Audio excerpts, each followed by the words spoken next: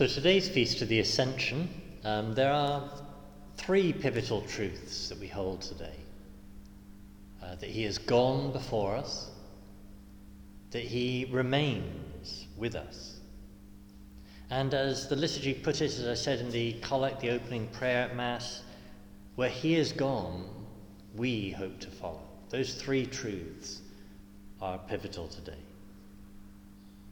Now, the first, that he's gone, is in a sense the most self-evident. You don't need to have any faith to realize that the Lord Jesus is not with us the way he once was with the 12 apostles 2,000 years ago. The fact that he remains is a more subtle truth. It's a truth we only know by faith. And by faith I don't mean, an emotion or a feeling. I mean that conscious decision to hear what he has promised and accept it. Hear what he has promised and trust it. Hear what he has promised and believe. And he has said, as I read to you in that text, "Lo, I am with you always to the end of time." So if he, the Lord and God, has promised this, then it must be true, even if it's not as obvious, as visible as the fact that he has ascended.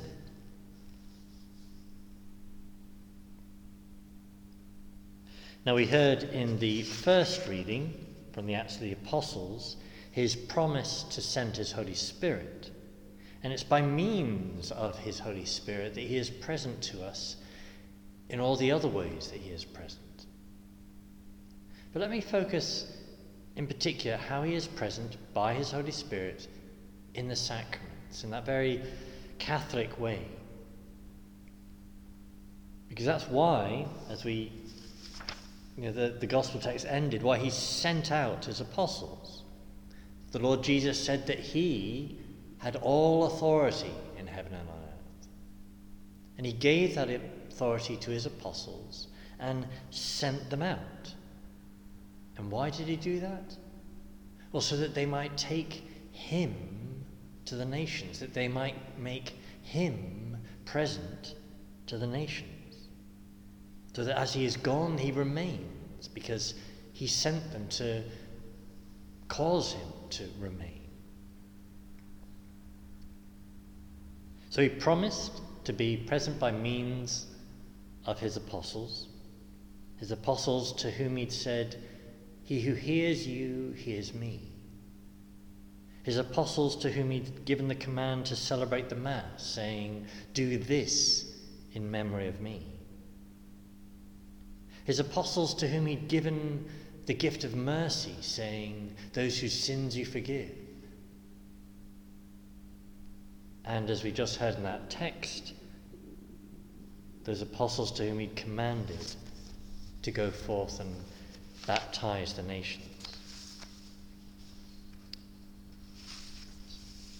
And all that means, although he is gone, he remains. So when I want to find the Lord, I go to the tabernacle, he is there.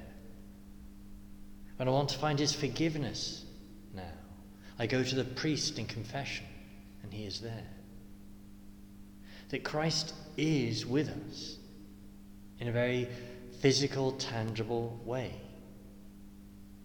As we sing in one of the Easter hymns, though we see his face no more, he is with us as before.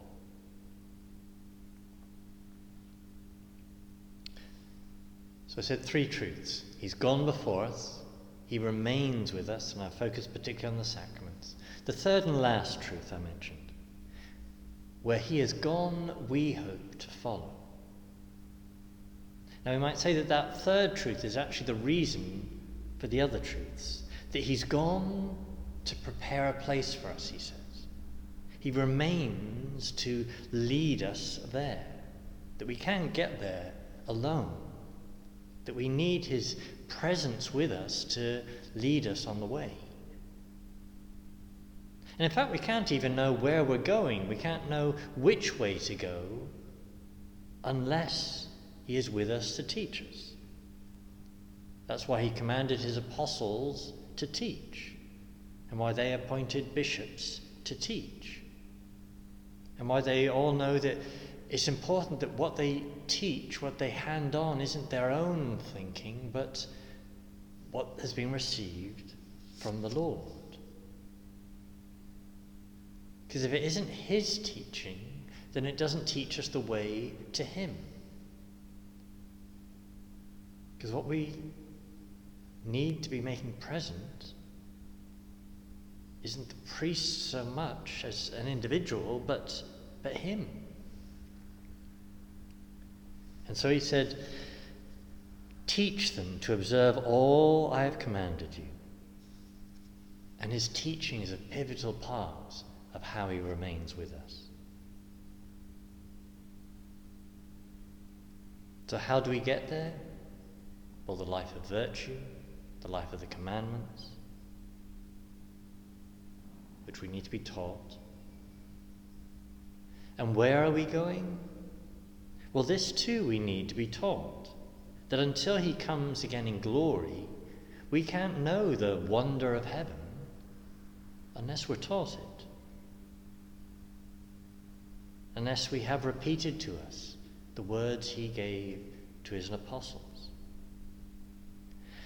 That heaven is a place beyond the grasp of the unaided mind. And so we need him to tell us of it, to tell us all that it has. St. Paul says in the first letter to the Corinthians, eye has not seen, ear has not heard, neither has it entered into the heart of man what God has ready for those who love him. We can only know it because we're taught it. So to sum that up, today's Feast of the Ascension, we recall that he is gone, he remains with us to lead us there, and where he has gone, we hope to follow.